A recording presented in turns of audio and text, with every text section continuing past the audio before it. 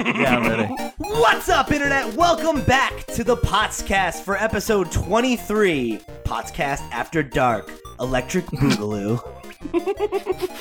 It's the sequel to the most anticipated... Wait, it's the most highly anticipated sequel of all time. That's what I meant to say. Really? Yeah. The fans Even have more literally been highly clamoring for it. Well, I mean, they've gone like 4 weeks for that single episode, so, you know, now we're back to completely ruin the format once again. Yeah, I mean, right? Like, we thought 4 weeks was long enough. Pixel be damned. We're here. We're taking over. And we are answering your prayers and your questions. If you are, you can't listen to this live because the show's not live. But if you were lucky enough to see the tweet that Steve and I threw out before we started recording, you can get your question answered on the show. We already have a couple that have rolled in. Hopefully we'll get a few more. Pixel loves to be the great wall for questions on this show. And since he's not here, we figured we're tearing that wall down. But Steve, it's really good to be back, man. I have been moving. You have been away for business. Pixel's been away making our Minute to Win It, giveaway challenge, which you can visit in the link down below, lootpots.com/minute-2-2 win it. It's in the link down below. We've been busy boys, and we've been away, but it's good to be back, man. I've missed you. Yeah, I missed you too. But your new digs are looking good. Oh, I love it, man. Yeah. Live from my new studio basement in the city of brotherly love, Philadelphia. It's been great, man. I'm loving it so far. It has not left me much time to record this podcast and write any articles. But that is gladly mostly done. My studio is almost good to go here, so I should be, everything should be back to normal. But what have you been up to these last couple weeks? Oh, wait. I want to know what the city of brotherly love means. Where does that come from? I believe it's because Phila, like in Philadelphia, I think is like the word for brother or something. And like, that's just, oh, really? That's what the city's called. Like New York is called the city that never sleeps. Philadelphia is the city of brotherly love. Chicago is the windy city. I know it because of the cheese. And it's good cheese. Of the cream cheese, you mean? Yeah, it's Philadelphia really good cheese. Cream cheese? That's all I know. Philadelphia. It's good. You've never had, have you ever heard of the Philly cheesesteak? I've heard of the Philly cheesesteak. Okay. I interviewed Greg Lobanov, creator of Wonder Song for lootpots.com, and we were discussing about the Philly cheesesteaks and where to go when you're in Philadelphia. So if you want to know, head over to lootpots.com, search for the interview with Greg Lobanov, and you'll find his recommendations for a good Philly cheesesteak. I'll have to go and check it out, man. Yeah. But yes, I have been playing a fair bit the last few weeks. I reviewed my time at Porsche for the website. Which you can go check out right now, lootpots.com. You can. I gave it 4 out of 5. That's pretty good. Yeah, that's a lot higher than I thought you were going to give it. Well, because we sort of had a discussion about it, and I was edging more towards a 3. Mm-hmm. But the more I got into it, and the more I could put aside some of the performance issues, they also released a patch which alleviated the main performance issue I had, which was ridiculously long loading screens. There's still some, but they're significantly shortened. It was 40 seconds going from any building to outside. Ooh, that's rough. It was hard to play. And they fixed that up? Yeah, it's down to about 10 seconds, which you can live with. You can look on Twitter for 10 seconds, and then before you know it, you're back out to where you need to be. But the game's just got so much content in there that it didn't seem fair based on our review system of that Pixel came up with of like, it's trash, it's alright, and then it goes recommended. I couldn't go with it's alright because I do recommend the game, and if it's the kind of genre you're into, I recommend going and picking it up. Nice. I might have to give it a shot then, because I was interested in it until you had kind of like soured me on it a bit, so the fact that you kind of turned around on it makes me maybe want to give it another look. I've still got some issues with it. The sound isn't all there. The music's absolutely dreadful. There's a new content. Yeah, the music's really bad. It's like shopping mall music. It's really, really bad. I mean, I guess you could just mute it and watch TV. Yeah, I turned it off, and that's what I said in my review. That's pretty much how I ended up playing it. I binged watched the entirety of Breaking Bad and just played my time at Porsche while that was on in the background. No wonder you didn't like it. You were probably so like emotionally like just down. You're like, man, this game's I was bawling my eyes out by the last episode. And just like, get this away from me. I've also been playing some Cuphead. Yes, awesome, man. I downloaded it like just the other day because like I said, I moved just recently, and I didn't have internet for like a solid week because the Verizon guy was just like, we're not going to show up, and the internet providers in America are a biopoly, so what the fuck are you going to do about it? I was like, I guess you're right. I won't have anything to do about it. So I just got Cuphead like a day or two ago, but I haven't jumped back into it yet. So what has your experience been with it? I imagine that you've been having a tough time. It's a hard game. Very hard game. Sure is. And I know you're one where you're like, I'm not very good at platformers. And it's like... I'm not very good at games. I'm terrible at video games. It's really hard. I've done 2 of the bosses on regular. And I did 1 of the bosses on simple, but you don't get to capture their soul if you do it on simple mode. So it's kind of like... not really getting anywhere. You can just progress to the next boss. But my god, is it a beautiful game. And the music is incredible. I can listen to that over and over again. And you do find yourself listening to it over and over again because you play the same boss a million times in order to figure out the patterns.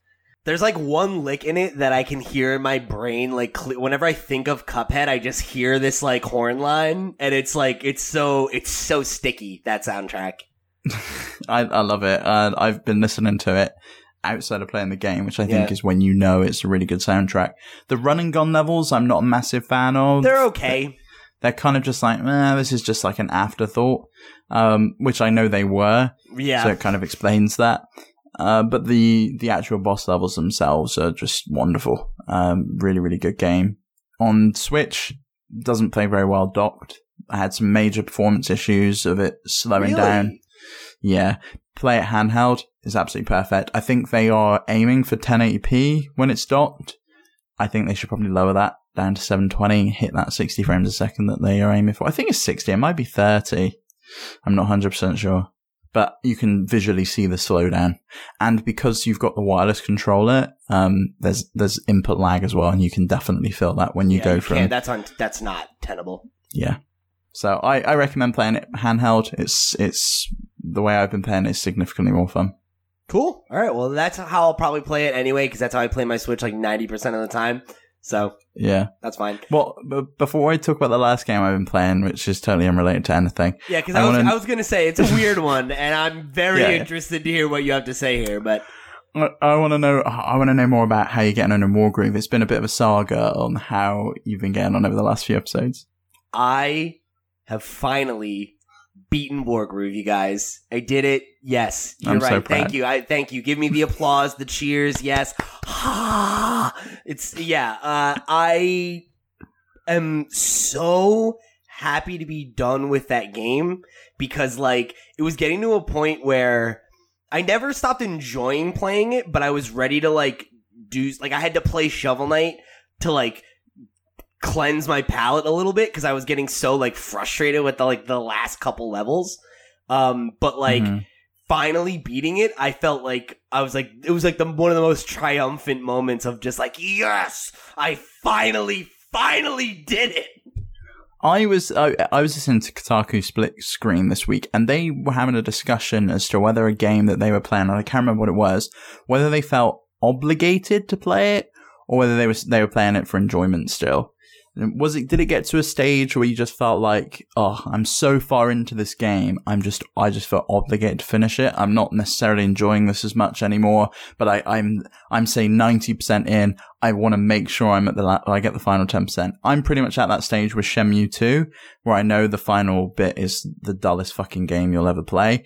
But the rest of it, I thoroughly enjoyed. So I kind of dropped off there. Is it that kind of situation with Wargroove, or did you enjoy it all the way to the end?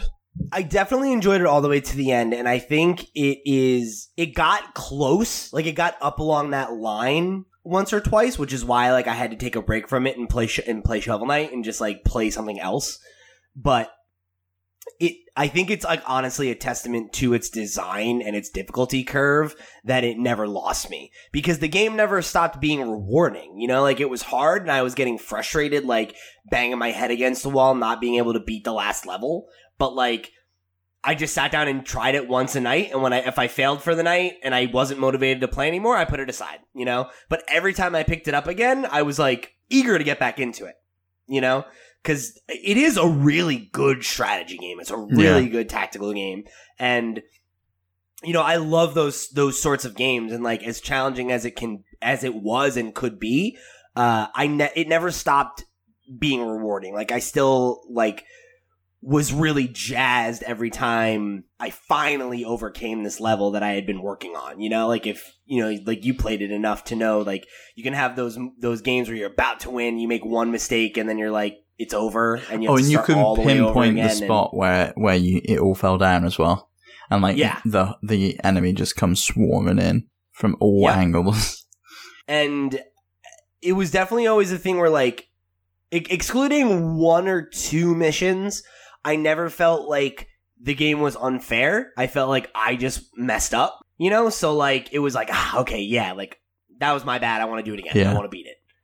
So you played it on the base difficulty? You didn't adjust it at all? No, I never turned it down. I kept it at as intended, as Chucklefish intended. Okay. And I didn't do great. I didn't have a ton of 3 stars. There's definitely a few, mostly 2s and 1s. So like, I'm definitely not gonna go back and rebeat it and get a perfect score. But like, I'm proud of myself for finally finishing it, and it was a great ride. I love the game a lot. If you've been on the fence about it, I think the fact that I've talked about it as long as I have and it held my attention as long as it did speaks volumes about how good it is.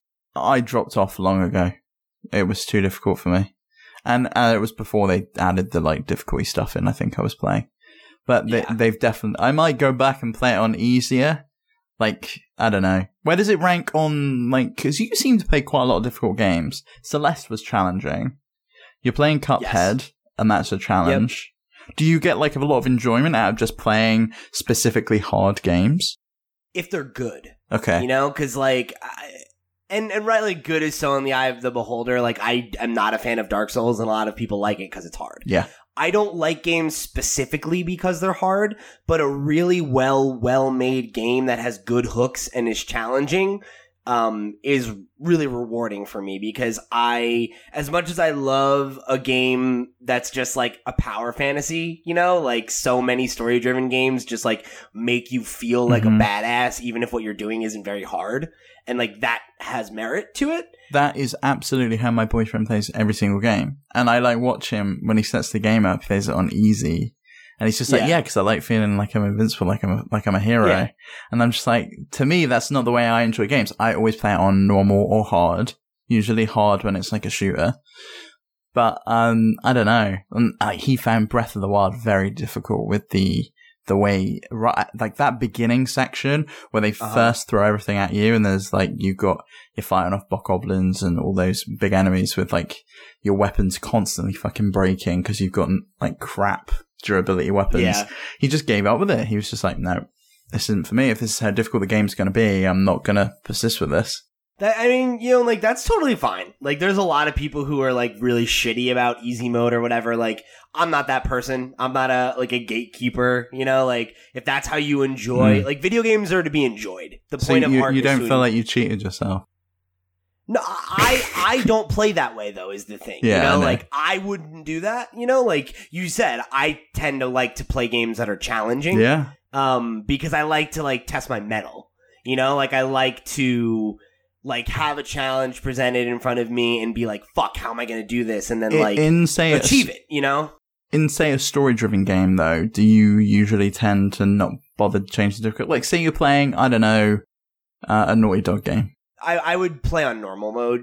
Okay. You wouldn't, like, bump that up to hard or... Not usually. Like, there was a time where, when I was younger, I used to beat every game on hard because, you know, I wanted the most challenging experience, and I wanted to be like, oh, I beat it on hard or whatever. Like, when I was a trophy hunter for a little while on PS4, or more, I guess, on Xbox, even more, like when I was an achievement hunter on Xbox 360, I used to play on hard mode because it would be like, well, if I beat it on hard mode, I'll unlock all the other trophies for the other modes, or the achievements for the other modes, so I'll do it for that reason. So it's like, I definitely have dabbled with that, but as I've gotten older and like my time's become more precious to me, I don't have anything to prove to anybody, you know? Like, I don't play hard games to be like, oh, I'm so good at video games. Like, I'm not an esports guy. I'm not like a competitive gamer. Like that's not my shtick, like in the video game world, you know? So like I just like want to play a game and enjoy it. Yeah. So like to me, I want to play on whatever the like default difficulty is,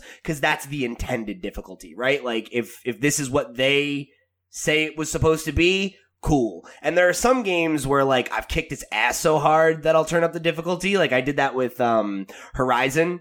Like halfway through the game, because I was like, I did everything in that game, so I was way over leveled, and I was like, all right, let's crank up the difficulty, because I'm just fucking wrecking house now, you know? And I wanted more of a challenge. The only game in recent memory I've put the difficulty up a lot is Diablo 3. I think I'm on Torment level 3 of like 5. Right. So it goes like easy, normal, hard, Torment, then Torment level 1, 2, 3, 4, 5. And really, it's just pointless. Because the suit, yeah. It's just the next thing, you know? It's like, when I beat Shovel Knight for the first time, I beat it on New Game Plus to, like, prove that I was like, oh, I'm so good at this, I'm gonna beat it, and, like, whatever, like, I love this game. But now when I go back and play that game, I don't play it on New Game Plus, I just play the game, you know? It's like... Yeah, because you've already proved that to yourself. You now just want to go back and enjoy it. Right. Okay, so it's like if someone went in, say someone who's never played Shovel Knight before, me, went in and wanted to start that game from scratch, would you recommend they start with New Game Plus or just go in at New Game? No. I mean, you can't even. Like, you have to beat the game before you can play it on hard mode, basically. But no, yeah, because that's not the way it was designed, right? Like, the hard mode, the plus, whatever, like, to me... Unless you're achievement hunting or, like, you're maybe, like, when I was younger and I didn't have that much money and I wanted to stretch out an experience, like, all those kinds of reasons. Mm-hmm. Like, there's no reason to play a game on hard unless you want to or unless you're so good at video games that you're just fucking too good to play on normal, which is, like, if that's your bag, like, do whatever, man. Like, it's all about what you enjoy. Like, could I play Uncharted on hard mode and, like, extend the experience by an hour or two? Sure. But, like, why? You know? Like, I'm gonna win no matter what anyway. Like, it's not... It, like... Especially a lot of those games, all they do is just, like, turn the damage meters up and stuff. It's not, like... Yeah, and they just become, like, bullet sponges, and it's not enjoyable for me. Or, like, you die in one shot, and it's like, okay, well, I don't want no margin of error. Like, I'm just trying to play the game, you know? Like, I don't want to rewatch the cutscene 10 times because I keep getting headshot, you know? So it's all about striking a balance for me. Like, if the point of the game is the story, then... Let's just play the story and enjoy it and see what's up. You know, like I'm finally finishing Red Dead Redemption 2 now. I'm just playing that on normal mode, you know? But like something like Cuphead or Celeste or whatever, like the point of it is to be tough, is to be challenged, you know? Well, the argument came up around Sekiro and how they were like adamant they didn't want to add an easy mode in. Yeah. See, like my thing with that is like you should add an easy mode in, and Steve from Able Gamers talked about this a little bit. Able Gamers is like a great charity that works with physically disabled people to like figure out a way for them to play video games. And you know, he made the point of that, like, you know, they shouldn't call it easy mode. Like it's accessible mode, you know? Yeah, which is like, why I if think you're somebody like who's disabled or Celeste did it so well, like allowing you to say like you don't have to hold the button down, or you can get an extra crystal in order to be able to jump further, that kind of thing. So it does make it more accessible for people who might not necessarily be able to complete the game otherwise and enjoy the experience the same way everyone else would. Yeah, and I don't think that mentality of like, oh, you just need to get good is like, that's funny to say that, like, but like I don't think that that's like a valid argument. And anybody, I genuinely don't think anyone has time to.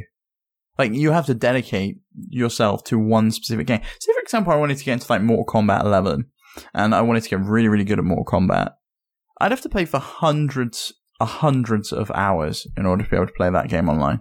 Which is like, again, if that's what you want to do, that's awesome. But so this is Podcast After Dark, and we got way deep on that rabbit hole. So you've also been playing Toy Story 2? Have you never played this game? But like, why? No, I have, but why are you doing Holy that? shit. It's my favorite game from the PS1. Are you playing the PS1 version? Yeah, it's incredible. What would you play it on? N64, because this is a Nintendo Oh, I didn't even know it was on the N64. Are you just bringing up PlayStation 1 games I know. Steve? Are you kidding me? I pulled out my PS Vita at the weekend. Oh my god.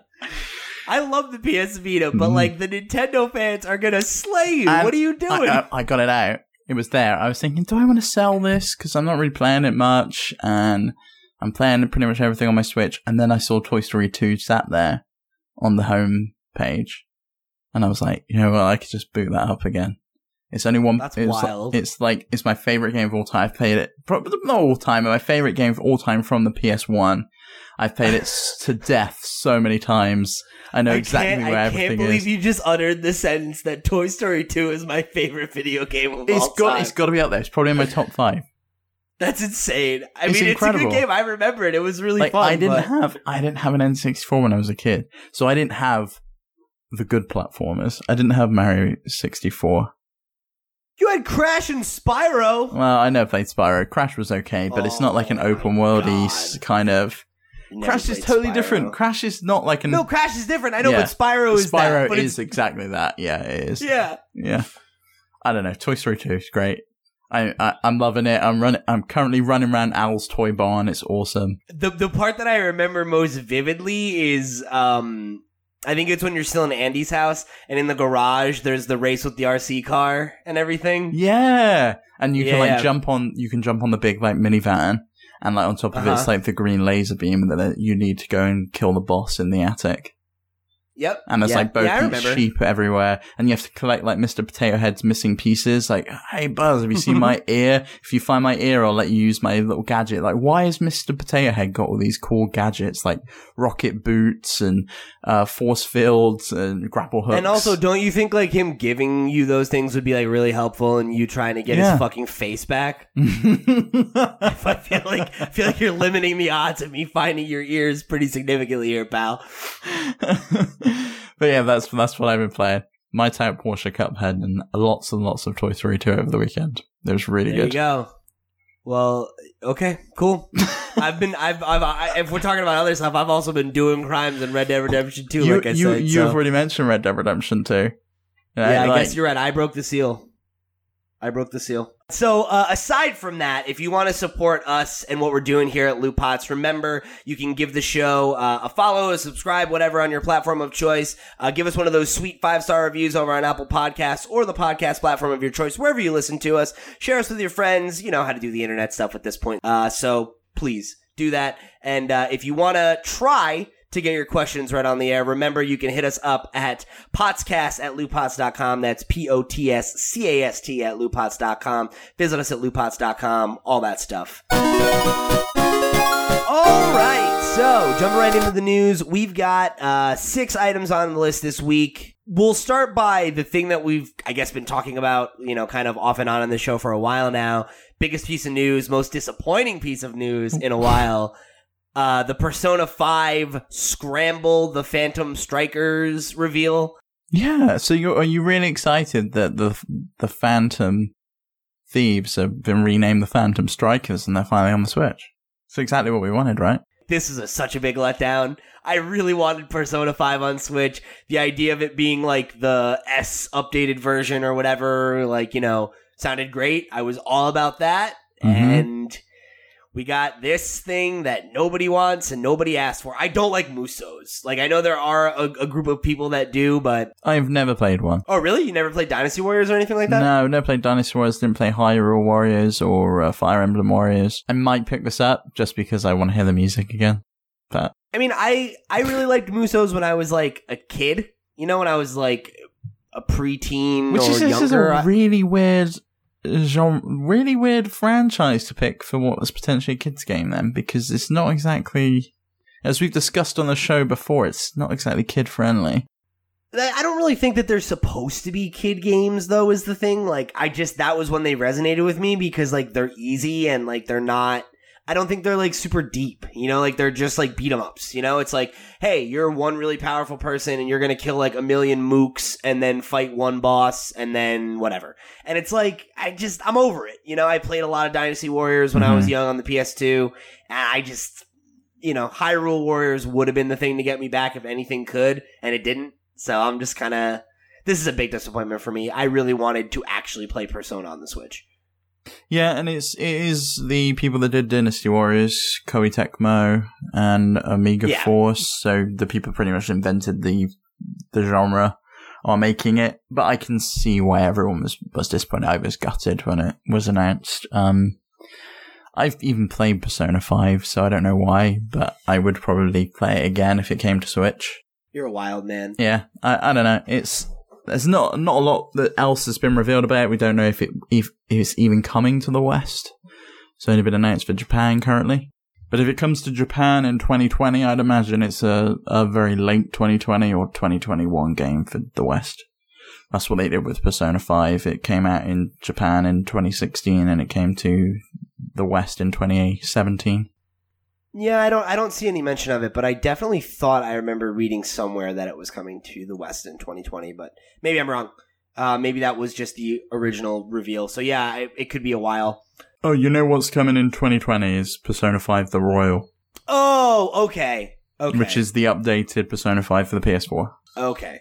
So that was where the confusion came into play for me. But yeah, considering that's coming in October, there's been no announcement of a date for Persona 5 Scramble. I'd imagine Persona 5 Scramble's coming out in Japan in 2020, which means we probably won't see it until 2021 in the West. So I can push this way to the back of my head and remember it in 2021. So speaking of things that have been pushed to the back of my brain for a long time, Mario Kart Tour, the mobile version of Mario Kart, Whoa. How do you know it's the mobile version of Mario Kart? Because they've announced fuck all about it. We have no idea what this is. We know that. No, we don't. No, I genuinely have no idea what this is. No, it's a mobile game. It's a mobile game, but I don't think it's going to be a tilty phone racer. I really don't think it's going to be a racing game. I just said it was a mobile game. You said it was the mobile version of Mario Kart. I don't think that's what it's going to be. I think it's going to be something different. But I'm really excited to see what it's going to be. But it is it's literally the mobile version of Mario Kart. It's called Mario Kart Tour and it's on a phone. You cannot fucking say Animal Crossing Pocket Camp is the mobile version of Animal Crossing. It's a totally different thing. That's what it is, though. It literally is that. Okay, yeah, fair enough. It's like, what if Animal Crossing was a mobile game? Not a good one, but dreadful one. But mobile games suck. So, like... So now that we're here in the weeds, Mario Kart Tour, the literal mobile game, which is all I meant. The Mario Kart game coming to Android and iOS, if that makes you more comfortable, Steven. That's way better. Thank you. Great. Has a closed beta, which is open now, and applications close on May 7th. So, but it's going to actually start May 22nd. So it's right around the corner. You still have time to apply right now. I will probably throw my hat in the ring and see if I can maybe review it for Loot Pots. You're not allowed to take any screenshots, record any video, or share any thoughts, but give it a go and let me know privately what you think about it. The hell is the value of that then? Fine, I'll do it anyway just for you, Steve. Well, I can't play, so you can only do it in the USA or Japan. Yeah, and you can only do it if you have an Android phone, which I do not have either. So, and you can only do it if you're over 18. There's a lot of rules.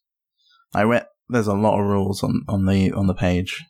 You know, Steve obviously is British, is dreadfully an iPhone user, my least favorite fact about you, and is under 18, so he doesn't meet any of the criteria. I know, it's terrible.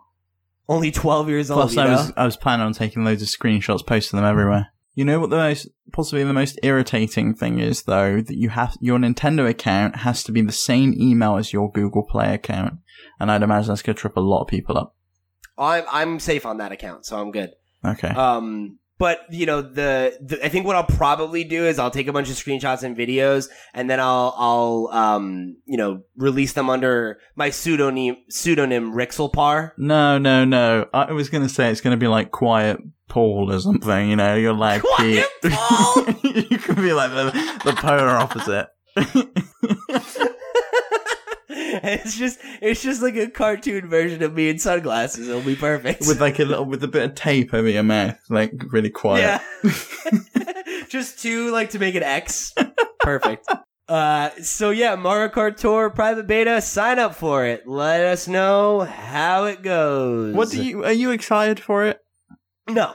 I'll play it because I try all of their mobile games because I think maybe eventually they'll get it right. But like, mobile games aren't good. I don't like them. Yeah. It seems like this one's going to be a free to play one as well. They mentioned in the requirements that they're going to wipe all the data and that they're not going to charge for in-app purchases during the testing phase. So there is going to be in-app purchases in the main game. So I can only imagine it's going to be free to play, and then you either buy courses or whatever it's going to be. So, which is fine. Like, it's not like the mobile pricing model that bothers me. It's just that like mobile games are like kind of by their nature shallow. It totally is the mobile pricing thing that bugs me. Like, I just wanted to play a game of Bejeweled on my phone because it randomly popped in my head. I wanted to play some classic Bejeweled mobile game. Sure. And the only versions that EA pump out are just riddled with adverts. They pop up everywhere, and I cannot pay to get rid of them. That I don't like. And if you get to the end of the level and you want to continue playing, you either have to pay to buy coin things in order to keep going, or you watch an advert and then they let you keep going. Yeah, see, like, that sucks. And like, I'm not talking about that as much as like Nintendo's, I think, has been far more respectful, right? Like, there's not ads, and it's generally like it's free, and you can pay for some kind of currency or time, whatever. Like, and it's clean. I don't like ads in games, but the mobile pricing, like, it never impeded my enjoyment of Animal Crossing or Fire Emblem or any of the other Nintendo mobile games that I did briefly get into. It was just that, like, they were shallow. And eventually I hit a point where I'm like, okay, like, I've seen all this has to offer, and it's like, I'm just doing this to waste time. Like, they're like the definition of mobile games are the definition of a good time waster, but I don't have time to waste. Oh, you're one of the lucky few though that doesn't have a commute. Yeah, like your commute's from your bed to your desk. So like that's a good chunk of time that people have literal time to waste. They're sat on a train or a bus or something, and they just want to play a game. Like, that's legit, but I guess like for me, that's just, it doesn't jive with my personality, because even when I did have a commute for jobs in the past, that was like a public transit kind of thing, I would like listen to podcasts, I'd read, I would like bring a book, I would bring my 3DS, like I would do something more substantial, unless it was like a very short amount of time. But even in that case, it's like, okay, like, do I need to play this shallow ass video game for 5 seconds? With you. Yeah, I get, like, most of my game time I want to invest in a decent game I'm going to get a lot of enjoyment out of, so I can totally understand that. And you want to spend your time on other stuff in those period of times. But I do find myself playing the odd mobile game every now and again. They usually play in spits and spads, and then I'll come back to it at some point. Like, the one I've spent probably a lot of time in it, stuff like Game Dev Tycoon, Game Dev Story, and the other one, that game's fun, which is like Millionaire's Tycoon or something. I can't remember what it's called, but yeah, and like there are good mobile games. Like I didn't talk about it on this show because it's a Nintendo show, but Florence was a game that I played on my vacation, and it's a phenomenal story-driven mobile game. It's beautiful. The music's beautiful. The art's beautiful. It's very emotional. So like, it's not like the platform is incapable of producing good games. I liked Pokemon Quest too, which is like a mobile style game that I played on Switch. It's just like, in general though, those sorts of games, like, they just don't have much to them. They're all about a loop, and I don't find the loop to be particularly enjoyable rather. So, that's it. I'm not excited about this. I will try it. I will give it a go, and maybe it'll grab me, but it probably won't. It's gonna be another Dragalia. Yeah, right. Like, I played Dragalia Lost for like a day, and I was like, oh, this is kind of cool. I could maybe see myself playing this, and then I'm like, nah, forget it. All right, so this next one I'm going to throw over to Steve, because I know nothing about this game or even how to pronounce. I genuinely cannot believe you've never heard of this game. What is it? 13. Yeah, it's based on a comic book called 13. Really? Yeah. So I would have thought you would have known it, you see. You're catching my attention. Yeah. Right? And it's one of the first shooters I ever played. I had this on the original Xbox. I played it to death through Xbox Live. It was so good. It was on GameCube and PS2 as well? Yeah, I had it on the original Xbox. And I distinctly remember playing an absolute ton of it. It's fantastic, and it was a very distinctive, pretty game at the time. It was one of the first like cell shaded games. Remember when like tons and tons of cell shaded games came out? Yeah, that was like the thing for a minute. Yeah, that I think is probably going to come back, and they're remastering it for the Switch. So I'm quite excited about it. It's got a very cool style. I'm watching the trailer right now, and it still looks good. I mean, I'm sure like obviously this is like updated, but yeah, the story is a bit Jason Bourne-y. So it's kind of like you wake up washed up on the beach and you can't remember anything, but you're wanted for assassinating the president. Yeah. So it's quite a cool story, and then you kind of just, it unravels from there and you have to shoot everyone that's coming after you. Sounds neat, man. It's interesting because like the article that we have about it that Terrence wrote like says that like it wasn't like super well received when it came out. I loved it. It's kind of interesting that like you knew it and like the people who are like re-releasing it are like, oh, like it's a unique story-driven FPS experience that's missing in today's gaming landscape. So it's like, it sounds like it's, you know, a kind of a cult classic and it's getting another shot here. And like, I mean, what better place than the Nintendo Switch, right? It's coming to other platforms as well, but... It is. It's coming to pretty much everything. I have a copy of this downstairs, and when this was announced, I tried putting it in my Xbox One, but it's not backwards compatible, unfortunately. Yeah, of course. But so I am looking forward to it. Do you think you'll get this on Switch or Xbox? Oh, probably Switch if the performance is decent. Otherwise, it'll be on Xbox or PS4. Very cool. So congratulations. That's like a weird deep cut that is coming back for you. Yeah, it's really strange. Like I sent it to my dad as well because he played it when it came out on the original Xbox, and he was like, "Oh, I remember that." So I think he's probably going to pick it up as well. Nice, very cool. All right, so this next one was a wild little story. So there is a like text-based adventure game called A Dark Room. That recently was ported into Nintendo Switch and mobile platforms by, let me look up the guy's Amir name Rajan. Here. Thank you, Amir Rajan, who's like an independent game developer, and he put a backdoor secret editor to allow people to do their own like code in Ruby on the Nintendo Switch. So, like, for those of you who don't like understand the implication of that, essentially that would allow anybody to like make their own homebrew software and run it on Nintendo Switch through A Dark Room, more or less, which obviously is something that Nintendo would, you know, not want to allow to happen because it opens up the Switch to hacking, you know, like backdoor hacking basically through the game. You'd be able to run any software that you could cobble together through just opening that, you know, the game as it were, basically, which, you know, the implications of how that could easily lead to piracy and all these other rights issues like are, you know, are not hard to think about. Right. So, the game was pulled from the eShop. Yeah. So, well, the game came out on the 26th, and then he posted over on, Mastodon, which is like a decentralized network on ruby.social. He posted to say, oh, by the way, if you plug a keyboard into your Switch and then press the tilde key, which is like the one that looks like a little wavy line, then you'll get a Ruby interpreter pop up, and within there you can just program things. Now, he is adamant, and I think he's probably right in saying that it is sandboxed and you can't access anything else from outside of the game, and all you can really do is draw things in it. But that doesn't stop the fact that he hid something in there, didn't tell Nintendo, didn't tell his publisher, didn't tell anyone about this thing.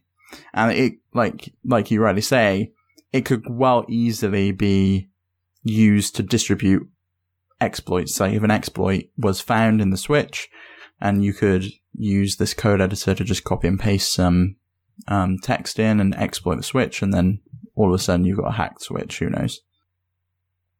Right. And like, I think to your point, even if the things that I laid out are less possible or like less like, you know, damaging long term than they seem, like he did breach his contract by sneaking this into the software, you know? Yeah, it's a cool thing to add. It's a cool Easter egg. I think programming environments should be available on consoles. They've been available on consoles since as far back as, say, the PS2. There was one you could get for that.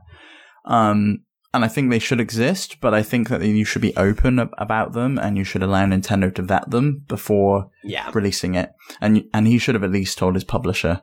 And he's released written statements since the game's been pulled from the eShop, and has apologized profusely for his actions, and apologized to his publisher, and apologized to Nintendo, and is hoping to kind of get the game back on the store without the editor at some point. You know, because I feel weird about this story, because I don't feel like there's negative intention here, right? Like, I think, like you said, it was like he was just trying to put this cool Easter egg in. Like, that's a thing that there's history in that for video games, and like, you know, like I can totally understand wanting to like just put this cool little thing in your game, and like, you know, like give this thing to the Ruby community. Like, it seems innocent enough, but in the same breath, I don't know how he couldn't think about the fact that this was a bad idea to do it and then publicize it. I think it could have been a really cool little PR thing if he'd arranged to do it with his publisher, and his publisher had disclosed that to Nintendo. Right. And I think the thing that's like interesting is like, honestly, the person I feel worst for is his publishing partner. Circle Entertainment is the name of the publisher, and like, you know, they didn't know that this was happening, and like, this is a strike against their company, and like, they really didn't have anything to do with it. So it's like, it's kind of just like, it's unfortunate that this thing that he was just trying to do like for fun is like now coming back on him, and also reflecting negatively on his publisher and potentially damaging their relationship with Nintendo. And like, they released a statement, you know, where they said, we have always worked hard to carefully follow Nintendo's processes and terms throughout our history of publishing DSiWare, 3DS eShop, Wii U eShop, and Nintendo Switch eShop, and we're sorry that there has evidently been an issue with this title. You know, they're like obviously kind of in like damage control mode here and everything, and it's just bad vibes all around. Yeah, fingers crossed he gets it resolved and the game's restored to the eShop. But yeah, I can't help but think it was just a bad idea with good intentions that was just, you know, just kind of blew up in maybe a way that it shouldn't have. Oh, and just to give credit where credit's due, the quotes and sourcing of that story that we were just pulling from is from the Eurogamer article on the subject by Wesley Inpool. So go give them a click if you're so inclined to get the entire story. So then next up, we've got Nintendo Switch's 8.0.0 update, which added an unmentioned boost mode to the SDK that changes the clock speed of the Switch's CPU. So this is a big deal. Massive deal, and they just completely put it in under the radar and didn't really announce it at all. It was just found by people who were digging around with the SDK, really. Yeah, so it's very interesting that they wouldn't talk about this, because it is like a pretty big deal. It represents like, you know, an expanding of what the Switch is kind of like able to do. Mm-hmm. And obviously it's got people wondering like, why? You know, what game was this done for? Yeah, well, Nintendo have released 2 updates for Mario Odyssey and for Breath of the Wild that included the Labo VR support that use this new set CPU boost mode function. Oh, so those already are taking it. Yes, they have. Okay. And Oatmeal Dome, who is a prolific kind of data miner and hacker in the Nintendo Switch community, discovered this new function in the SDK and discovered that that's awesome. Both Breath of the Wild and Super Mario Odyssey are using the new method. And what it seems to be used on loading screens currently. So they seem to be just boosting the clock speed for the loading screens to speed them up, and then clocking it back down to the normal clock speed. It's fascinating. I'm just baffled why they didn't disclose that, you know? My guess is they just don't see the point. Like, yeah, fair enough. The users don't need to know that behind the scenes something's going on. Yeah, I guess the average person doesn't really care. Maybe in the Breath of the Wild update docs they could have just put, and we've increased the loading times. You know, we've improved the loading speeds. But other than that, I don't think most consumers really care. Obviously, the developers do, and they need to know about it. And presumably, some developers will be working to implement the new boost mode. But I've got to think that there is a specific game this was intended for. And it seems to me reminiscent of what Sony did with the PSP when they overclocked the original PSP just to get God of War specifically to work on there at God of War's request. So do you think there is a game that wouldn't run on the Switch at its current clock speed that Nintendo wanted to make sure ran? Or maybe there is the upcoming hardware revision that it worked fine on, because maybe that's a higher clock speed, and they added this in to accommodate and allow backwards compatibility with it. Could be both. I'm thinking that, considering that the VR stuff is already taking advantage of it, I have to imagine that was part of the equation. But the idea of this being introduced as a way to match the power, or at least come close to matching the power of the, like, you know, quote unquote Switch Plus or whatever you want to call it, the new Switch, that makes sense to me, because then you can create an environment where the original Switch and the Switch Mini, whatever, you know, Switch Junior models that we've talked about could play the game, like could play the high-end software that's capable of being played on the like updated stuff at like a base level in overclocked mode. Yeah. You know, so like instead of getting that split like we saw with the 3DS and the new 3DS where there was like 2 or 3 games that you couldn't play on the DS Classic, or 3DS Classic, I guess I should say. And like the Super Nintendo exclusives and whatever, like you could theoretically still play those games just in like a more kind of like... Yeah, it might run at say 30 frames a second instead of 60 or slightly lower resolution, that kind of thing. But it can still still play. Yeah, it would be the same like amount of difference between a PS4 and a PS4 Pro or an Xbox and an Xbox One X. Yeah, but it wouldn't be that hard break, which I hope is the case. But yeah, I also think it could potentially be for like Astral Chain, which, looking at the screenshots they keep posting on Twitter every couple of weeks or so, they really are like hyping that game up to the max. Yeah, it's looking pretty good. But then they could just be renders. Who knows?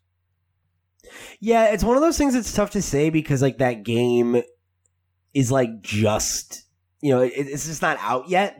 Yeah, and like, I don't know how far in development is. I don't know how long it's been in development. Mm-hmm. And it's so hard to think, like, how long ago did they decide they were going to include this overclocking mode? Who's aware of it? Have they made this thing a thing that's available to any developer? Because now that it exists, anybody can take advantage of it. Yeah. But, like, if this game's been in development for 2 years, did they know that?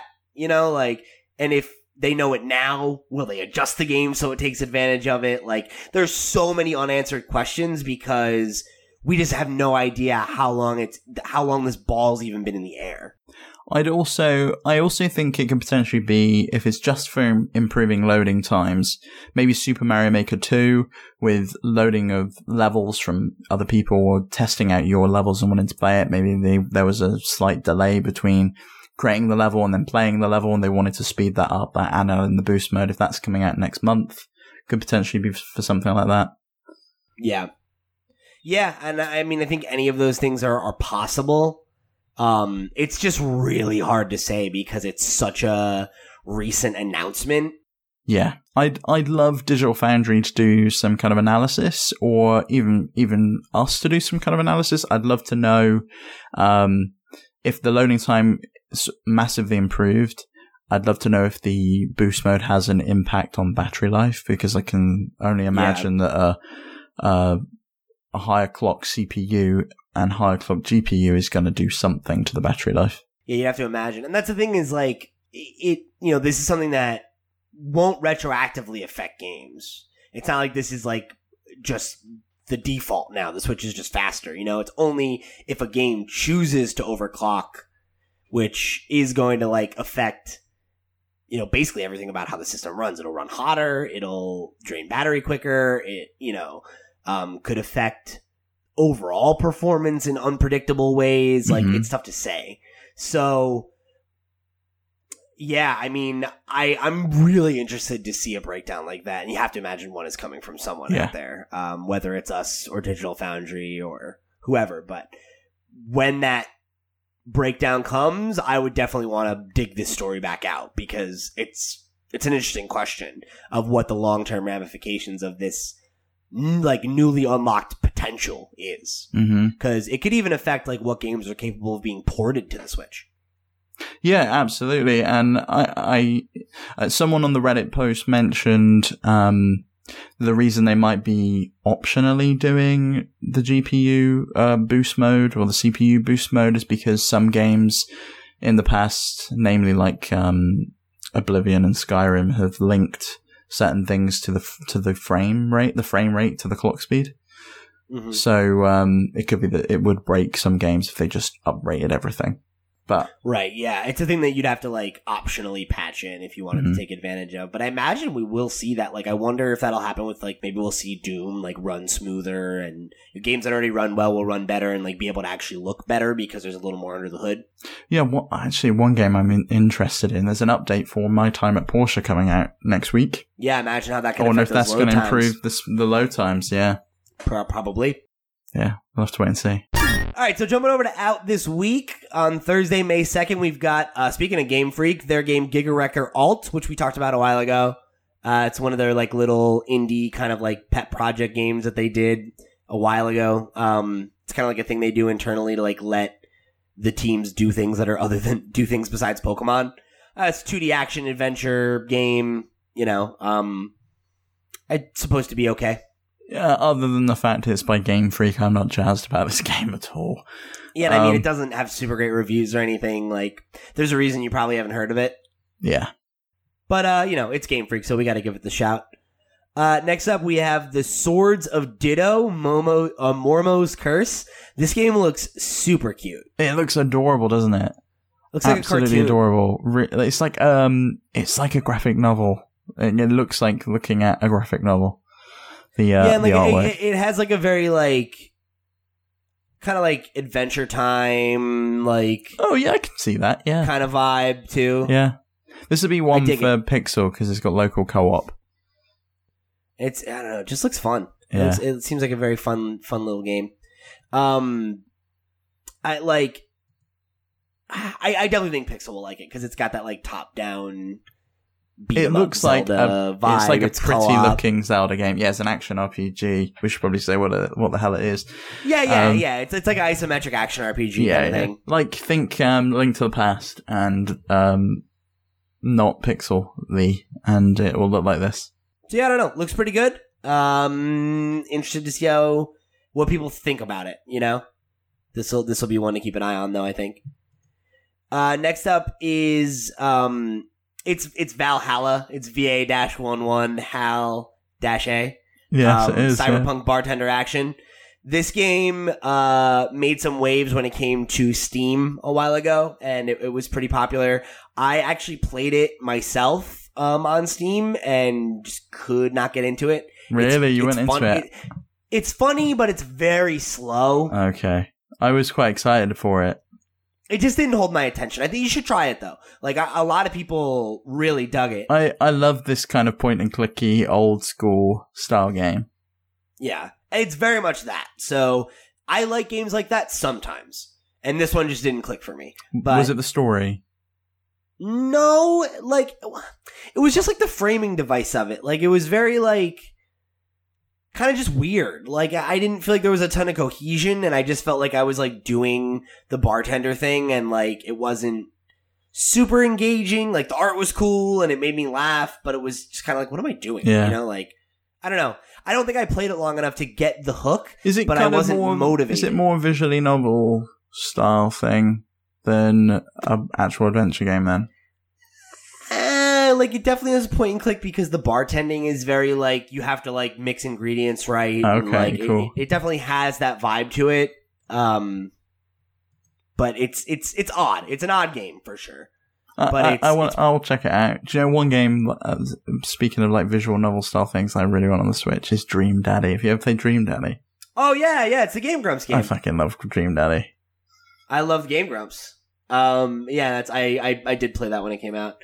And that one's coming to consoles, too, pretty soon. It's on PS4, but I don't know if it's an exclusive there, because it's not coming to anything else. I think it might be, but I think I feel like I remember them talking about it coming to Switch. I really want it to come to Switch. Either way. Next up is a game that Steve almost left off the list because he's a punk. Do you know what? Duck Game, Steve! Right. When I add every game that comes out, I get moaned at. When I pick and choose the games that I'm interested in, I get moaned at. You're right. It's not fair. I really set you up to lose, you know? It's a lose-lose situation. You're right, man. You're my friend, and I shouldn't have done that. You thought I was going to lose my cool, right? Because I'm a brash American. Yeah. No, Duck Game is fantastic, man. Duck Game is a great game. It's an Adult Swim Games game, which they have a pretty good track record. Like, they've released a lot of really solid games. They're the Cartoon Network, right? Adult Swim. Yeah, that's like Cartoon Network's After Dark. Okay, thing. Cool. And they published a lot of really cool games, this being one of them. I'm pretty sure they're publishing the Toe Jam and Earl remake that Pixel's apparently reviewing. Are we not? Is he not meant to tell? Or is that game out now? That game's out now, yeah. Yeah, it's out already. It's fine now. But Duck Game is just like, imagine like Smash Brothers, but like, actually I guess it's more like PlayStation All-Stars. Oh, holy shit. It looks just like Towerfall. Yeah, yes, it is like Towerfall too, where like everybody drops, everybody's a duck, and there are like weapons scattered about all of the levels. The levels are like somewhat randomly generated, like from a bunch of different presets. And you have to like, when you spawn, you have to run, grab a weapon, and kill every other duck on the level to take the round. And it's kind of like a best of 10 thing. So like it's the first to 10 wins in a round takes the round kind of thing. Okay. So it really like how long a set of games is depends on how good any one player is. If you're a bunch of evenly ranked players, you could go on for hours. Not hours, but like it could if you keep tying. But it's a blast. I mean, it came out on Steam years ago, and it's a game I play for. Like it's a go-to multiplayer thing for me and my buddies. I have a question. Yeah. What platform did this game first release on? PC. You will never guess. It's not PC. No? No. It came out a year earlier on another platform. Really? Yeah. What? Ouya. Oh my god, this is one of the Ouya This is an Ouya game, yeah. Oh my god, that's hilarious. I didn't even remember that. That's great. Well, that gives you a gauge of like how old Duck Game is. It came out like 2013 or 14 or something. Yeah, 2014 on the Ouya. I still play it because it's fantastic. And I've been saying for like since the Switch came out, let's get Duck Game on the goddamn Switch. Will it work with a single Joy-Con, the controls, will they map well? Oh, yeah, totally. It's only like a 3-button game. Like, the controls are, D-pad to move, A is to jump, X is to I'm thinking X. I'm thinking on an Xbox controller, but there's jump, shoot, pick up a weapon, or drop a weapon. There's a button to hit where you just like fall prone, and then there's a button to quack. Okay. And there's another button you can press to like pitch modulate the quack. So like even on a Joy-Con, you'd be able to do all of the like essential things that you would need to like play. So it'll port totally well. And I'm really excited because they're going to have like Nintendo hats, because a big thing in the game is every duck like gets hats that you can put on. Oh, Mario or Luigi hat. Oh my god, yeah. So on Steam it's dope because you can just download like packs. Like me and my friends have downloaded like Futurama, Steven Universe, like all these other things, and like we all just have the same mods on all the time so we can use them. But on Nintendo, they're going to do like Mario, Zelda, like all that stuff. So Duck Game is great. Duck Game is one of my favorite multiplayer games of all time. Absolutely. If my opinion means anything to you, do not sleep on this game. It's so good, and it's cheap. Online multiplayer? There is on Steam. I don't know if there will be on Switch. Okay, if it's on Switch, we may have to get like a little competition on we're going to stream this Twitch thing going on for sure. Yeah. I would love to do a competition with the fans. Oh, big time, because I'm going to suck. Get the pots heads in on here. Yeah, I'll dominate. I'm good. All right, so next up on Friday, May 3rd, we have Bird Game Plus. I've never played it, but I'm going to go out on a limb and say not as good as Duck Game. Well, this is why I didn't put Duck Game in, because I already had a game about birds in on the Friday. I was just like, we don't need two games. Well, if that's what we're birds. Going for, then we need to just skip this game entirely. No, it does look interesting. Have a look at the art style on this one. It looks really cool. It's like a sketched out adventure game. Yeah, like it's like a literal hand-drawn style, but it's like everything is like being drawn in real time. Oh, yeah. You play as a bird and you fly through the levels to like a relaxing, calming soundtrack. I think it's like a walking sim, but you're a bird flying. But it's an arcade game because it's like in the video you see like you're like flying through rings and like dodging obstacles. So it's like an arcadey kind of thing. I get that. There's like bomb power that you're like I'm seeing you're like dropping bombs on bugs and stuff. I'm gonna pick this up. This is really cool. It's so like unique. Yeah, this is a cool one. Definitely check this out. See, I know I talk shit about it. Well, pick good this games. Is actually your fault because you could have just given them both a shot. But you know, right? If you look at the art style between, like, I have very little to go on. I'm assembling this list. I'm reading the descriptions. I'm going, oh, this sounds okay. I look at the art style and I go, yeah, this Duck Game is awesome. Don't even. It looks beautiful. Pixel art is great, bro. All right. It looks like a Super Nintendo game. Sure, it does. Oh wait, real quick. Actually, something I forgot to say about Duck Game. No joke. This soundtrack, it has one of the best soundtracks of any video game I've ever heard. It? No joke. It has a phenomenal chiptune soundtrack. I bump it in my car regularly. Okay. I would buy this game soundtrack on vinyl. Really? Would you get I bet you can get it. If it exists, send me a link. I'm buying it right now because it's fucking rad. It does exist, yeah. It does? Oh my god, send me a link right now. Shure Phonoco have announced they'll be releasing the soundtrack to Duck Game on vinyl. Like right now? No idea. Is it available? Well, send me a link. I'm researching for you. I'm finding it. All right, you do that, and I'm going to talk about the next game. So, next up, we've got Puyo Puyo Champions. It literally looks like it's the exact same art from Puyo Puyo Tetris, just Puyo. I love Max's tweet about this, though. Oh my god, that like went like low-key viral, too. That was pretty funny. Yeah, it was a juicy tweet, though. It was good. He earned it. I don't see a cost on this one. Is it free to play? No, $7.99. I don't see the cost on the page, but okay. Yeah, do you know what? So that's cool. I will probably get this because I want to learn how to play Puyo Puyo, but I did not want to play them together mashed up with Tetris and fucking me every second. If you get Puyo Puyo Tetris, you can do both on solo. It's a way better value. Really? Way better value? Say $7.99 and I've already got Tetris because I like playing Tetris 99. 99. Yeah, you guys say 99. It's 99. No, it's not. It's 99. It's like Brooklyn 99. No, it isn't. 99. 99. All right, fine.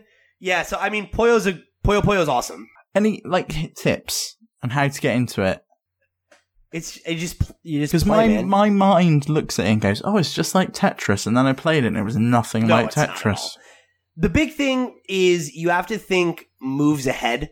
Like you have to think about. It's like, did you ever play like Pokemon Puzzle League? No. So that was a Puyo game, basically. So it's like, it's very much like you need to think 2 moves ahead. So like you want to be like setting up combos so that it's like, drop. No, this is like Bejeweled. You know, you want to set it up so you get like 5 in a row and then you can put the 5th one in and then it makes the special cube icons and then, Yeah. I get it. I get that. It just, when I played it with Tetris, it just didn't gel for me. I didn't get it. Well, you'll get it, buddy. I believe in you. Maybe. Alright, so moving into our main topic this week, we sent out the tweet. We asked for you guys to send in your questions. We gave you about an hour and a half to get these in. Oh, that's how long we've been recording. Yeah, that's accurate. Oh, Lord. It's Podcast After Dark, baby! It's always crazy! There were so many tangents we could have gone off on. I wanted to tell you how our telephone lines are handled here with our broadband companies and all sorts of things, but I reined it in and we've managed to get to the end of the show. We didn't even talk about, like, obscure British cartoon characters and what kind of chocolate we like. We didn't talk about Spider-Man and how Peter Parker is the actor in it. Wait, Steve, hold on. It wouldn't be Podcast After Dark if you didn't do your American accent. No, I can't do it. You have to. No. You have to. Come on. Okay, I'll read the first question from Chloe. Perfect. In the American accent. I'll try. We're going to read these in chronological order. We got like 6 or 7 here. Yeah, I'll read them as they came in. Oh, he put on his glasses, everybody. Yeah. Oh, I can't see otherwise. It's not because I'm putting glasses on to be you. I just literally can't see. Yes, I have to get into character. Yes, okay. Here we go. Well, see, it's embarrassing doing an American accent for an American person because you're just going to laugh at me. You guys made me do a British accent. No. We'll do it. Okay. We'll both do it. Right, you read Chloe's, and then I'll read Asobi's in a British accent. Okay. I can't do it now. I can't do it. You're on the spot. You have to do it. We built it up too much now. You have to do it. Have you? No, that's just me. That's just your voice. Have you guys? No, I can't do it. Have you guys played Animal Crossing, and what are your hopes for AC 2009?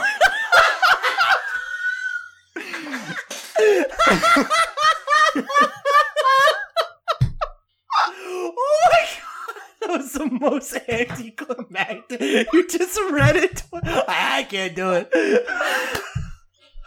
Woo! Alright, Podcast After Dark, baby. It is literally dark outside. Let's go. You're telling me it's midnight.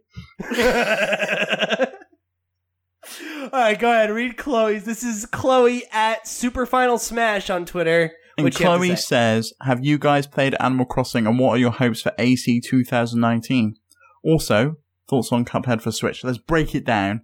Chloe, we gave our thoughts on Cuphead for Switch at the beginning of this episode. What, you weren't listening when you sent the question? And you didn't listen to the show live, which is impossible? God, Chloe. But, yes, I have played Animal Crossing. I've played Animal Crossing Pocket Camp, the mobile version of Animal Crossing. It's the best, apparently, according to Pete. Oh my god, I did not say that. And don't you dare put that evil on me, Steven Radford.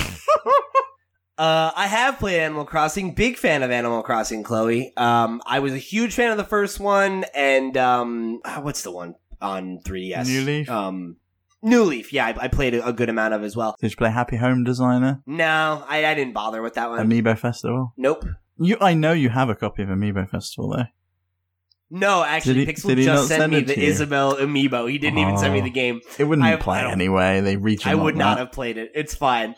I played all of the mainline entries. Like I dabbled with City Folk and I think it was New World or Wild World or something like that. The one on the DS. Wild World. I like the one on the DS a lot as well. I played that a good amount, but wasn't as into it as I was New Leaf. I got real into New Leaf for a while. I've only played the GameCube one and New Leaf. So in terms of my hopes for it, my hope for it is that it's just like, I just want it. Like, it literally, if it was just a souped up version of the original Animal Crossing on Switch, I'd eat that right up, honestly. So like, they really can't do anything wrong. I don't need them to innovate that much. I want it to be like a fresh start. And I'd like some new characters to come in, because it's been a while since we've had any real major new characters. I'd like the ability to visit my friends' towns and live in my friends' towns and have a shared town, like a shared farm in Stardew Valley. And then we're all working together as like co-mayor or something of the town to build that town out and make it what we want. That's what I'd love to have. And play that as a co-op game. I have a real hard time thinking of where the series goes from New Leaf. Like, I feel like they really, like, gave you a lot. Like, the whole Meryl thing was, like, a major new thing that really added a lot of depth to the gameplay. And I wonder if they're going to take that away. Like, I don't know. It's going to be interesting to see.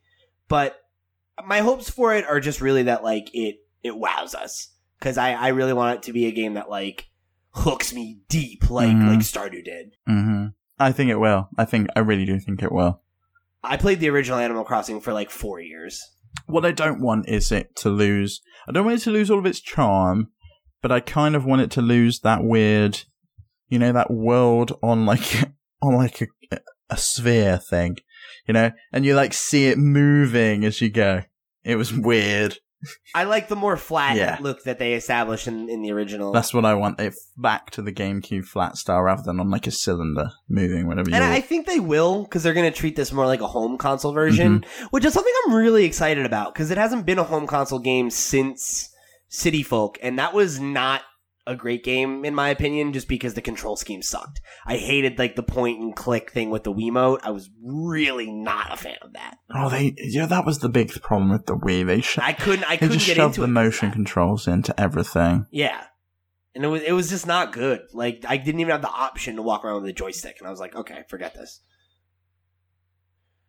So, yeah, thanks for your question, Chloe. I am super excited for Animal Crossing 2019. Any chance to talk about it is a blast. So, really appreciate you writing in. So next up, we've got back-to-back questions from Asobi, who I know has been sitting on these probably for months because Pixel won't let him through. So here you are, buddy. I'm throwing you a bone. You know I got your back. So do I read it in a British accent now because you couldn't do yours? I feel like I promised it, and now like I'm. I don't know how to do an American accent. You laughed at me the last time I did it, so you know because it was great. I loved it. It was so funny. Well, fine. Do you think that Nintendo's next console will be a successor to the Switch, or do you think that they'll go back to separate home consoles and handhelds instead of one hybrid console, since Nintendo is always striving for new things when it comes to designing new consoles? I think, what are we saying the next console? It's a hardware revision of the Switch Junior. No, I think he means like Nintendo's next successor. The next gen. Like the next console. Will it be a Switch 2 or like a 3D Switch kind of thing? Or a Switch U? Oh god, I hope they come up with a new name. Because if you look at what they did with the DS to the 3DS, that was confusing. You look at what they did with the Wii to the Wii U, that was confusing. Unless they go with Switch 2. What if they just call it Super Switch? No. I would like a whole new name, unless the Switch brand is like even stronger than Nintendo's brand at that point. Because like PlayStation is bigger than Sony's brand. You don't right. think it's the Sony PlayStation. You think, oh, it's the PS4, it's the PlayStation. Right. Yeah, and it's tough. I think this is actually a really good question. I don't think they'll go back to separate home consoles and handhelds. I think that this is a strategy that, isn't something that Nintendo made lightly. Like, deciding to, effectively, I don't want to say, like, kill off one of their markets, but, like, to bring their two markets together and kind of hybridize them and cross-pollinate them. That's something they had in the works for years before the Switch. When they brought the Wii U and 3DS development teams under one banner so they could like share more technology and all that stuff. This is something they've been working to for a long time, and it's something that's clearly paid dividends for them. And I would be really surprised if they walked away from this strategy. I don't know that it'll be exactly like a Switch successor, but I think that the hybrid console is something that like Nintendo really struck gold with, and I personally would be really disappointed to see them go back. Oh, me too. And it's clearly resonated with gamers. You see all the time someone's just like, oh yeah, but is this coming to Switch? A developer announcing a new game. Oh, is it coming to Switch? When's this coming to Switch? I really would play this game, but I wish it was on Switch. And I've done that with loads of games. And I think I can't see them changing strategy and going back to having a home console and then a handheld console. I think what they might do is what seems to be what they're going to do at maybe E3, which is have a cheaper model that's maybe a little bit lower spec, that's maybe handheld only, but it still plays all the same games, and then have the Switch, which is the hybrid console. I could see them doing a handheld only version. Yeah, and I agree with that, but I think that's such a different thing than like them going back on this change. Yeah, I don't see that happening. And then he had a follow-up question. What would be your idea / gimmick for a Switch successor that would make it unique? So what could they do to iterate on the Switch? That would make it as unique. Like a platform to make it unique. I mean, they haven't got any AR stuff in, which I was a bit surprised that there wasn't any cameras included, to be honest. I could have seen them using that for Pokemon. Yeah.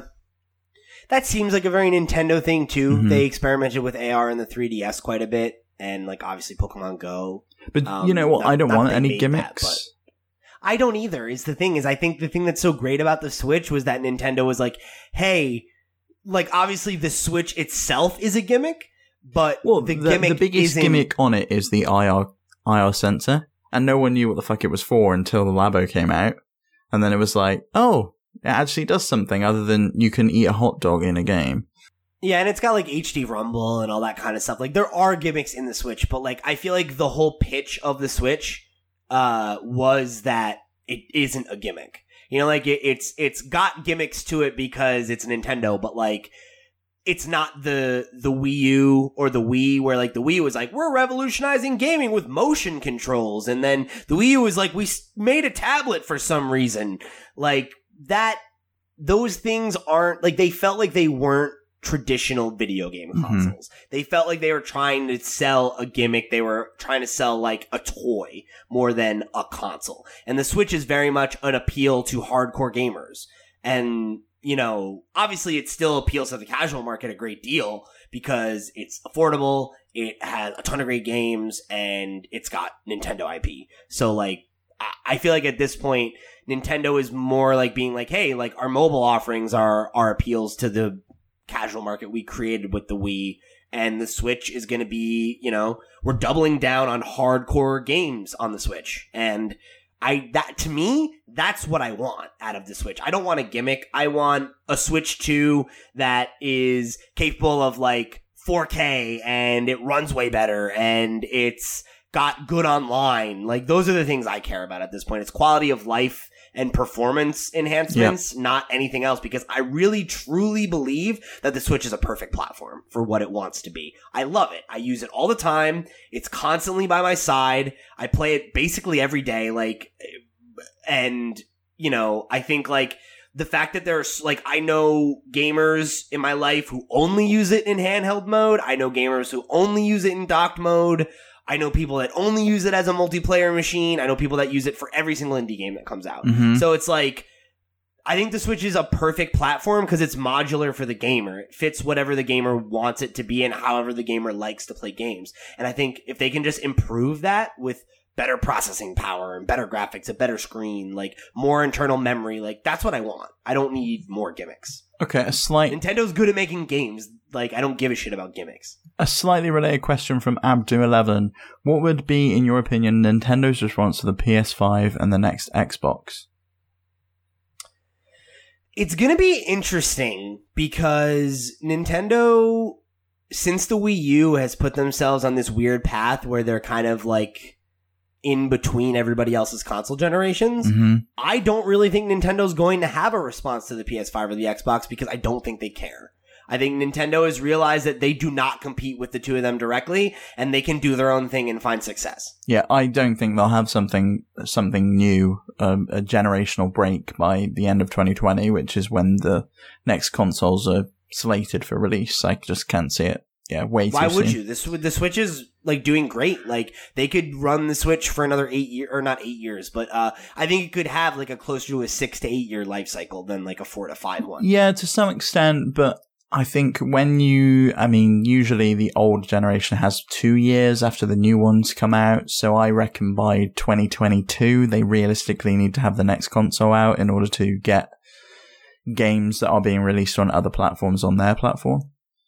Right. And that's a realistic concern, but like, man, that's also such a big question of like, where's the market at that point? Because I don't think that this Switch is like being sold by the odd third-party game like Mortal Kombat or no, it's not. It's being sold by, I think, it's mainly being sold on Nintendo IP. But then after that, it's, oh shit, look at all these cool indie games I can play. And a lot of people that are really into indie games play them on the Switch specifically. But I think maybe we'll see Nintendo go down like a Game Passy style route, which is what Xbox is really focusing in on, and going digital only. I don't know though, man. They're so averse to the internet. Well, you look at what they've done with the Switch Online NES games. If they continue to do that with the SNES, and then maybe the N64, and then maybe some GameCube games, then maybe they bundle in some old Switch games, you know, in 2 years' time or whatever, they go, right, now you can play Breath of the Wild streaming. Great, you probably already own it, but if you don't, then here's a great time to buy a Switch. You're making a lot of sense, man. To put a period on that question, I don't think there will be one. No, I don't think they'll have a response, and they never really do respond to consoles, or really what their competition's doing. And to be honest, they kind of seem to be Microsoft's handheld department at the moment anyway. Yeah. So it's like, I mean, potentially the change will be increased integration with Microsoft.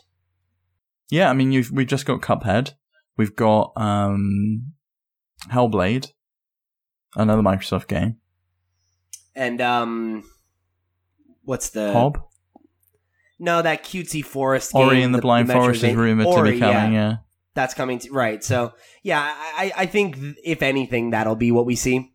Yeah. Is a continuing of them them growing closer together, because they're not really competitors and they can partner together and both succeed. Oh yeah, big time. I can definitely see the Xbox Cloud showing up as a Nintendo app. So Abdu also asked 2 other questions in his tweet. When do you think that we will hear more about Pokemon Sword and Shield? I am really on the fence about this one, because I thought we would hear more about it before E3. The window for that is closing. I don't think we will now.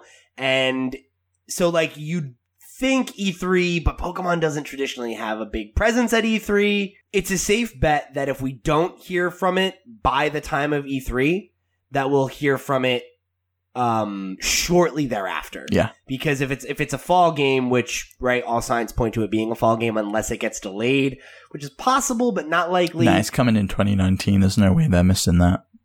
Right. So I think it's probably coming in a window of between September and November, So that doesn't leave a ton of time after E3. It's like, I would say we'll probably hear about it over the summer then.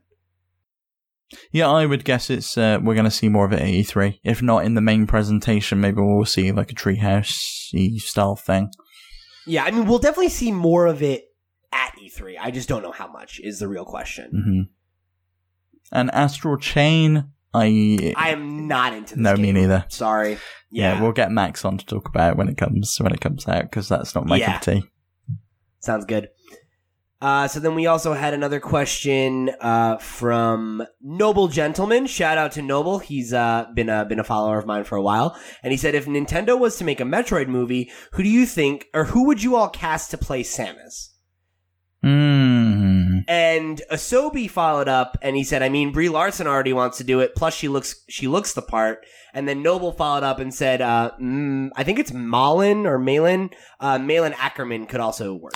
I could see also maybe Jennifer Lawrence in reprising that Hunger Games style role.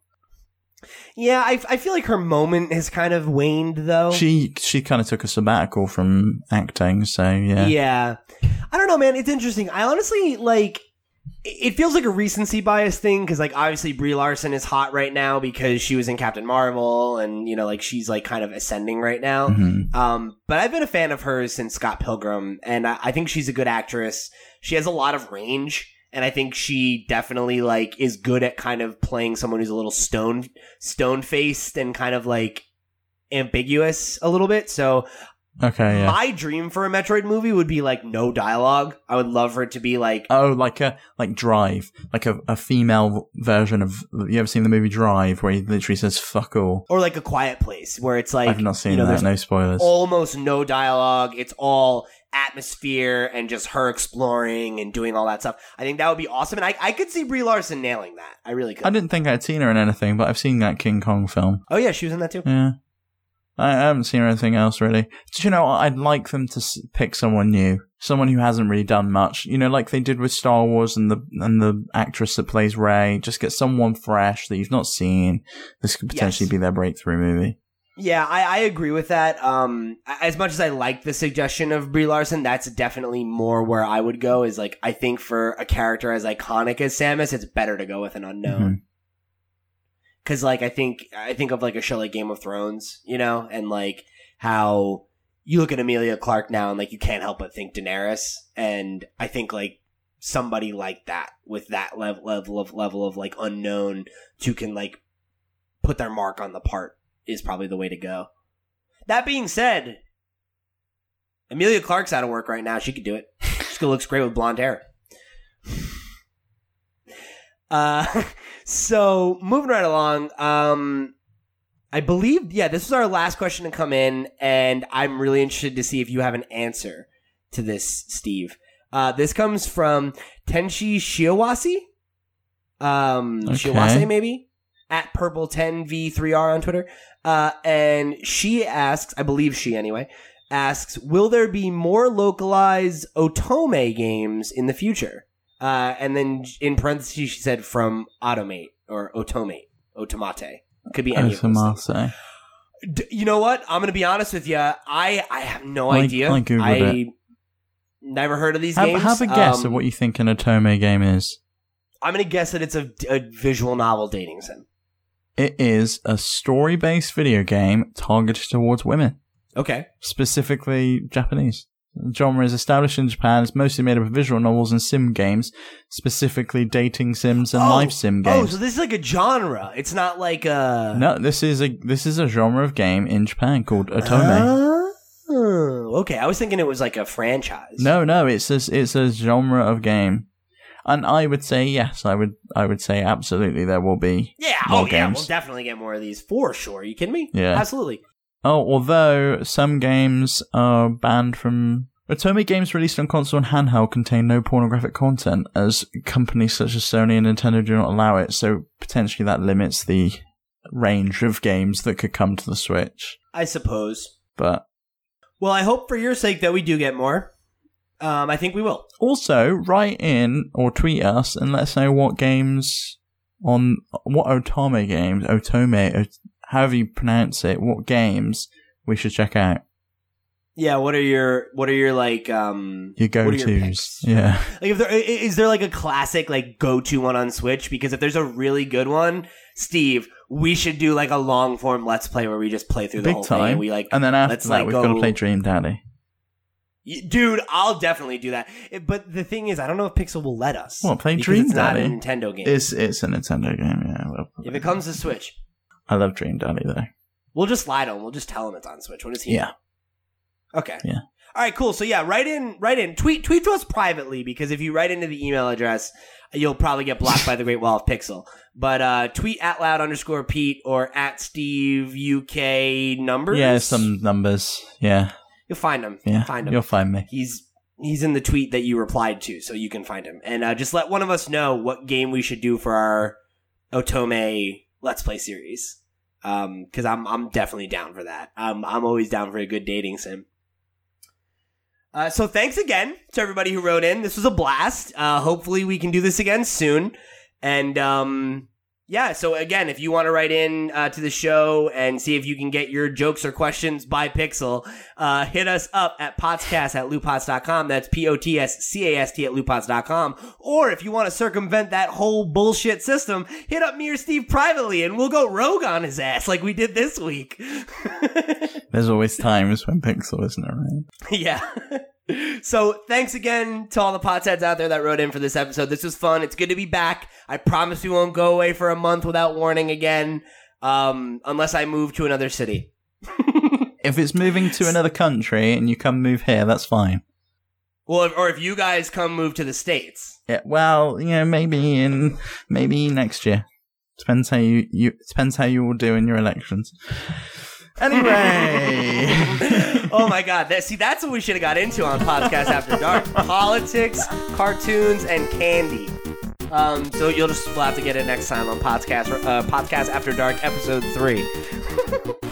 So remember to go show your support if you like this episode. Like, share, subscribe, all that stuff. You guys know how to internet. We'll catch you next week for another episode of the Podcast.